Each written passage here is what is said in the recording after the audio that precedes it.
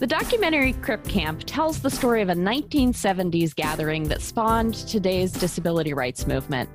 And now the camp's being recreated virtually by the original participants. Plus, it's inspiring other online gatherings. I'm Jennifer Shveta-Jordan. This is a Valid podcast.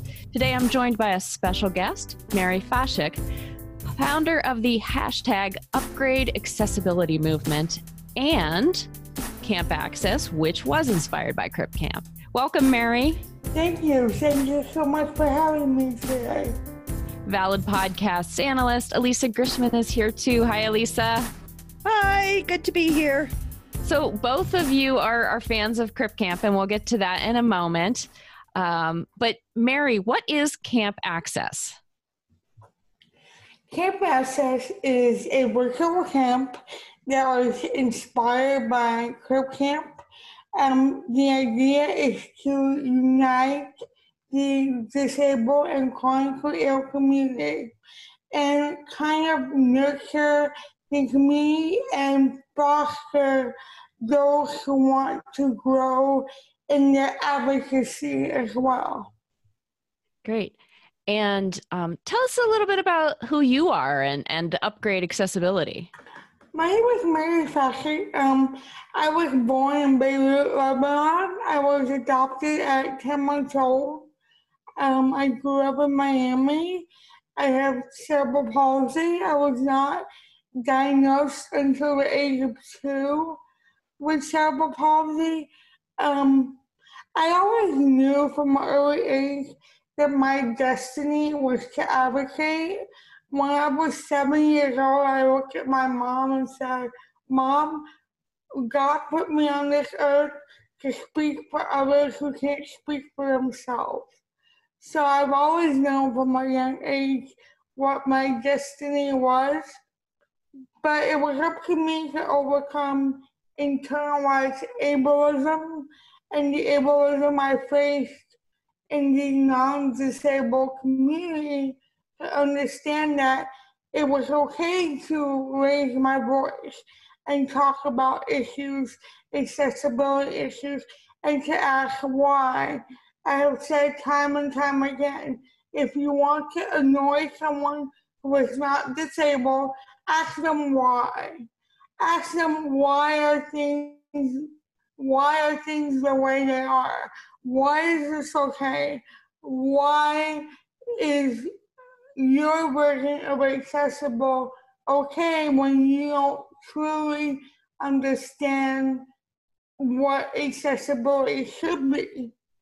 Upgrade accessibility began because one day I was in our local grocery store and I was in the accessible stall and my wheelchair was pressed up against the door. And I barely had room to transfer. And I sat there and thought, this is what they consider accessibility. This is not accessible. We need to upgrade accessibility. So, there's that word. There's that phrase. Okay. Yes, that's where the hashtag was born, Upgrade Accessibility. I posted a few examples of it, over the summer of 2018, but it kind of fell to the wayside. Again, I was used to being told that it was no big deal, and, I'm making a big deal of nothing.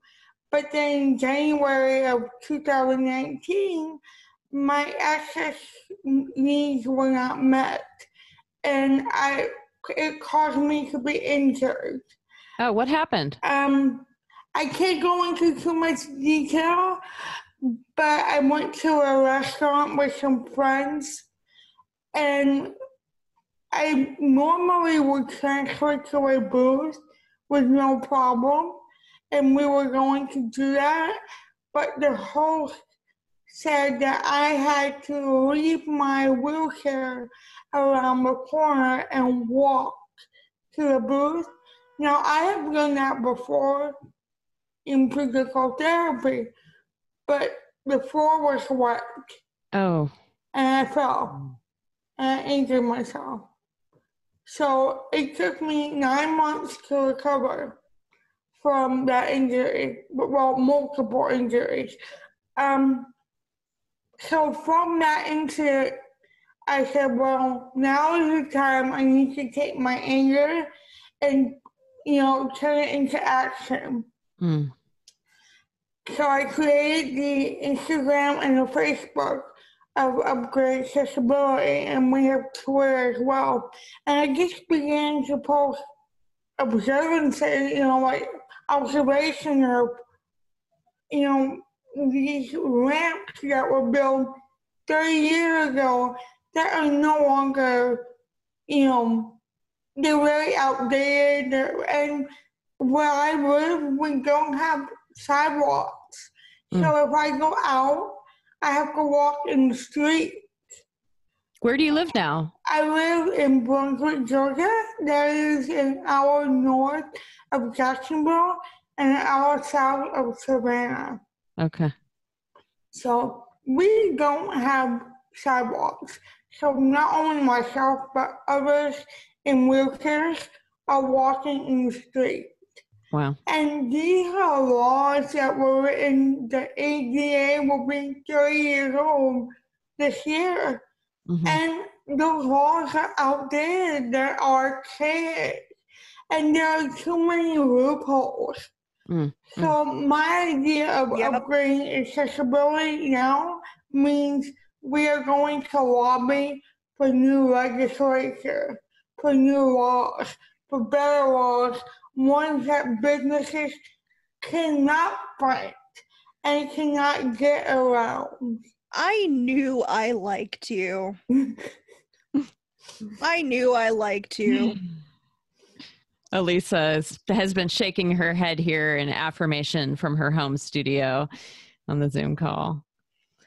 Elisa, did you want to add anything to that?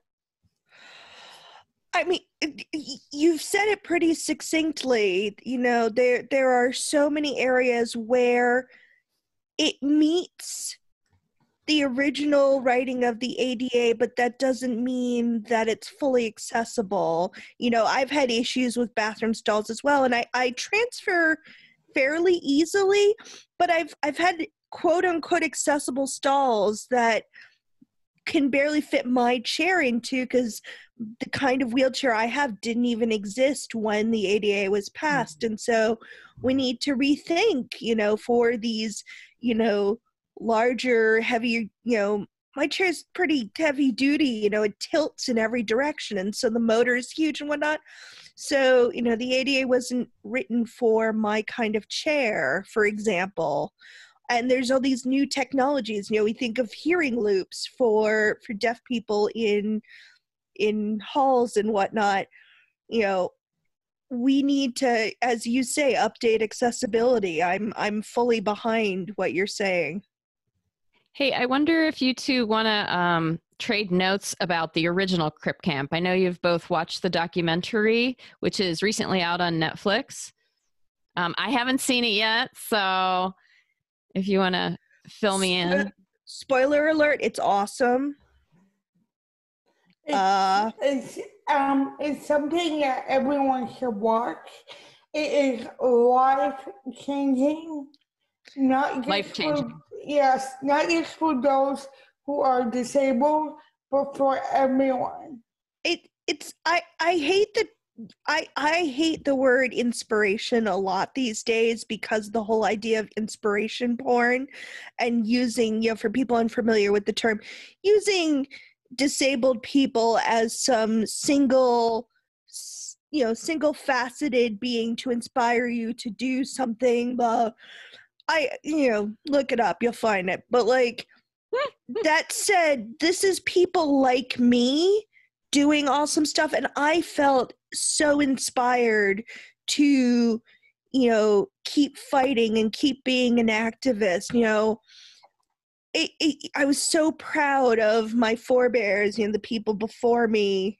And it was, I'm goosebumping so much right now. So just quick synopsis, because while I haven't watched it, I've read about it and we've talked about it. that Crip Camp was a camp, an outdoor camp, in the early 70s, like started by hippies who welcomed people with disabilities to have fun together with the hippies. And, there was a lot of sort of free love happening and, baseball, different things. And I understand that people felt really, well, you say inspired, but driven by that freedom that existed there. Crip Camp actually started in 1951. Oh, wow. Yes. Is it a 5 or a 6? 551. Okay. And as the years went on, it kind of morphed into what we saw in the documentary. In the 70s, those who were kind of hippies took over, and it became like almost like a disability community Woodstock almost. And that's what it felt like. That's what exactly. And they began to have these conversations that nobody was having. Like, why are we not allowed to do this stuff? Why do we not have access to these things? And by fostering that conversation, that's where the disability movement started, and it drove, these activists. And then it talks about the 504 and what they had to do to get 504 signed. That's the Section 504. That's the U.S. Rehabilitation Act, yes. Precursor to the ADA. Yeah. Basically, a lot of the people who were, some of the most outspoken people at Crip Camp talking about, their experiences and wanting, social justice before social justice was really a term, were the people who went on to be the backbone of the 504 movement. Half of the time at camp, Judy Heumann is there being Judy Heumann. And for those of you unfamiliar with her, she is a goddess and one of the biggest, pillars of the disability rights movement. And you have her there as a teenage camper, As you say, she went on to in California, I believe it was. Yeah, California. I don't know if it was a sit-in. They had sit-ins in multiple places around the country, and most of them lasted at most, 24 hours.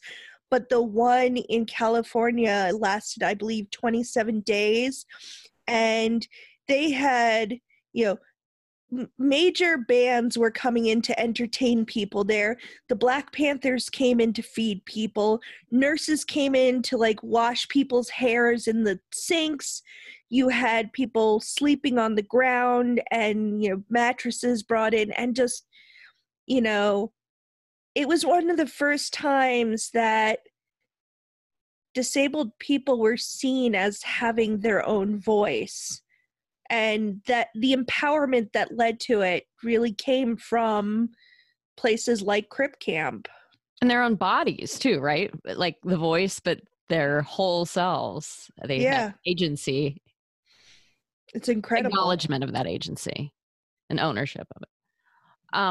So Mary, camp access began on April 27th. Is that right? Yes. How's it going? It's going well. We have 150 campers and counselors. Wow. Yes. Awesome. It's amazing. We are discussing things like disability and employment. We are discussing things such as ableism, and the idea, like I said, is to begin to talk about the things that need change. And we have people from all over the world. We have people from England, we have people from Portugal and the United States, and we are seeing that our issues are not just here in the United States. They're similar in England, and they're similar in Portugal, and we're coming together as a community, and we're sharing ideas in a safe space. And that's the issue, is to have a space where you can freely talk and share your opinion and share your idea and not worry about anyone judging you based on your opinion or how you look or how you sound or any of your access needs. And it's just a wonderful experience. That's awesome. Are you able to inject some of that crazy fun spirit of camp? How do you do that? We have weekly costume contests. Costume contest? Yes. Last week we had best camp outfit contest. This week we're doing a 70s theme. And next week we'll do 80s. And the week after we'll do 90s. Nice. Because Crip Camp, the documentary, spanned the 3 decades, I thought it would be good to do a costume contest from each of the 3 decades. And we're also going to have a virtual dance party and have like 70s and 80s music going. And we have a couple of guest speakers lined up. And we have things like makeup tutorials, adaptive yoga. So we're definitely keeping it fun. Amidst all the advocacy talk, we're having some fun too. So how do I sign up? Sign up with clothes. I'm sorry, but for you, we will make an exception. She could totally be a guest speaker. Yes, absolutely. You are more than welcome to be a guest speaker. You're more than welcome to come and sign up. You will be my special guest. Aw, that would be lovely. I am honored. You're from a Valid Podcast. So who won the contest last week, the best outfit? It was Sarah, and she was covered from head to toe. It was hysterical. It was kind of a COVID-19 camp outfit, covered. What was she covered with? It was like green spandex, and you couldn't see on her face at all, and she had fishing gear on. It was hilarious. Did you say green spangles? Or like spandex. Spandex. Yeah. Oh my God. She looked like an alien. I think Elisa would be wearing her cat as she's doing right now, or her cat pajamas. I do have cat pajamas for our listeners. My cat came over and started pawing at my arm for a good 5 minutes, and she won. Isn't that a phrase, the cat's pajamas? Am I imagining that? It's the cat's meow. Cat's meow? Okay. So, Mary, is this something you think you'll do again in the future? Absolutely. You can attend the whole time. Yep. We're already planning next year. We're already planning on how to work out the kinks that we had this year. Make it a little better organized. And there's going to be a kind of a post-camp committee. Oh, nice. And what we're going to do is we're going to organize into committees by issue that we want to address as far as access and healthcare. Because what I want to do is figure out who lives where in order to contact their governor, their senator, and we're starting it like a grassroots movement. So we are going to push for this new legislation a little bit at a time. this is a long-term project, and this is what the goal of camp was, to say, okay, now that we've had a free exchange of ideas, who would like to help put those ideas into practice and get things changed? It's neat because it sounds like, and we've talked a little bit about this, that COVID and other things have spawned this disability-led, like, online mutual aid movement. Certainly, we've seen that in Pittsburgh and in other places as well. And it sounds like your movement is really part of that. Yeah, it really is. It's something that, I think now more than ever with COVID-19, we are seeing ableism being at the forefront. Ableism has always existed, but now it's on display. And it's not a nice display either. Not that ableism is never a nice display, but the amount of hatred and disregard that there is toward the disabled and chronically ill community is absolutely disgusting, and we are not going to be quiet about it. How are you seeing that happen right now more than ever? The fact that those who are chronically ill and disabled are not being prioritized when it comes to medical needs. If I have lung issues, if I had the virus and I was needing a ventilator, someone who was young and considered quote unquote healthy would be prioritized over me, because someone who does not know me assumes that you have no quality of life. So you've written a little bit about this kind of thing for the Mighty publication. I wonder if you could just offer a synopsis of the piece you did recently about kind of disabled rights in the workplace and school settings. In the piece I wrote for the Mighty, I made a point to say that things like telecommuting and schooling online, when those who were not disabled needed these services, they are now magically available. When those who are disabled ask for accommodation at work, they are denied.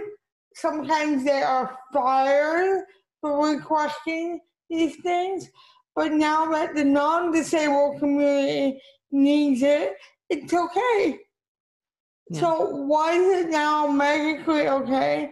Why is it now if I went to the grocery store or restaurant, they will do curbside pickup, but if I call the restaurant 6 months ago and said, "Hi, I'm disabled, I'm picking up my order, could you bring it to my car?" they would tell me, "We don't do that." Mm-hmm.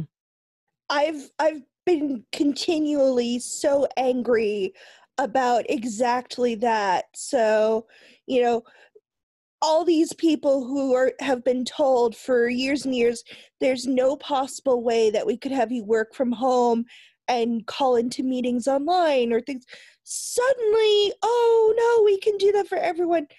And I'm so afraid too that we're going to forget, as soon as this is over, we're going to forget that those are things that we can do and go back to the way things were. So I think it's so important that we have people like you and camps like yours to get people thinking about this and talking about this and learning to self-advocate so we don't slip back. So, mazel tov, cheers, thank you for doing that. I think, unfortunately, we are going to slip back into that in some way. I actually had a telehealth appointment this morning, and when they were scheduling my follow-up appointment for June, I asked, how long do you think these telehealth appointments will be available? And they said, well, we think they'll be available till the end of the year. Great. That's great for me right now. What happens in January when, it's flu season and I really shouldn't go out again? And I say, well, I can't make my appointment. Can we do a telehealth appointment? And they deny me access to a doctor because of something that is out of my control. Well, Mary, thank you so much for joining us on a Valid Podcast, and I hope you'll come back. Thank you so much. I had a wonderful time, and I would love to come back. And you are our first guest from Georgia, so we are so excited what is Georgia? What kind of state? It's not the Sunshine State. What do you have there? We have peaches. The pecan state. Yeah. I have been baking with pecans a lot, so I appreciate all that your state does. Well, see, I love peaches, so I think of Georgia. Oh, yeah. Peaches. I've been here for 15 years, and I still don't consider this home. So I'm more of a Florida girl since I grew up down there. So, but I'm happy to represent the state and represent in a good way this time and not the way Georgia is usually represented. I'm sorry, did I misunderstand you? Did you say it's known for peaches or pecans? Yeah. It's both, right, though? Yeah, it's both. Both. Yeah. Sorry. Well, thanks again. Thank you so much. I appreciate it. Elisa, thank you, too, for being part of the conversation, as always. I'm always glad to be here and to talk with you wonderful people. From here in Pittsburgh, home of, I don't know what, coal, steel, and Quaker State. Pierogies. Oh. You got to do food. It's pierogies. Okay. That's right.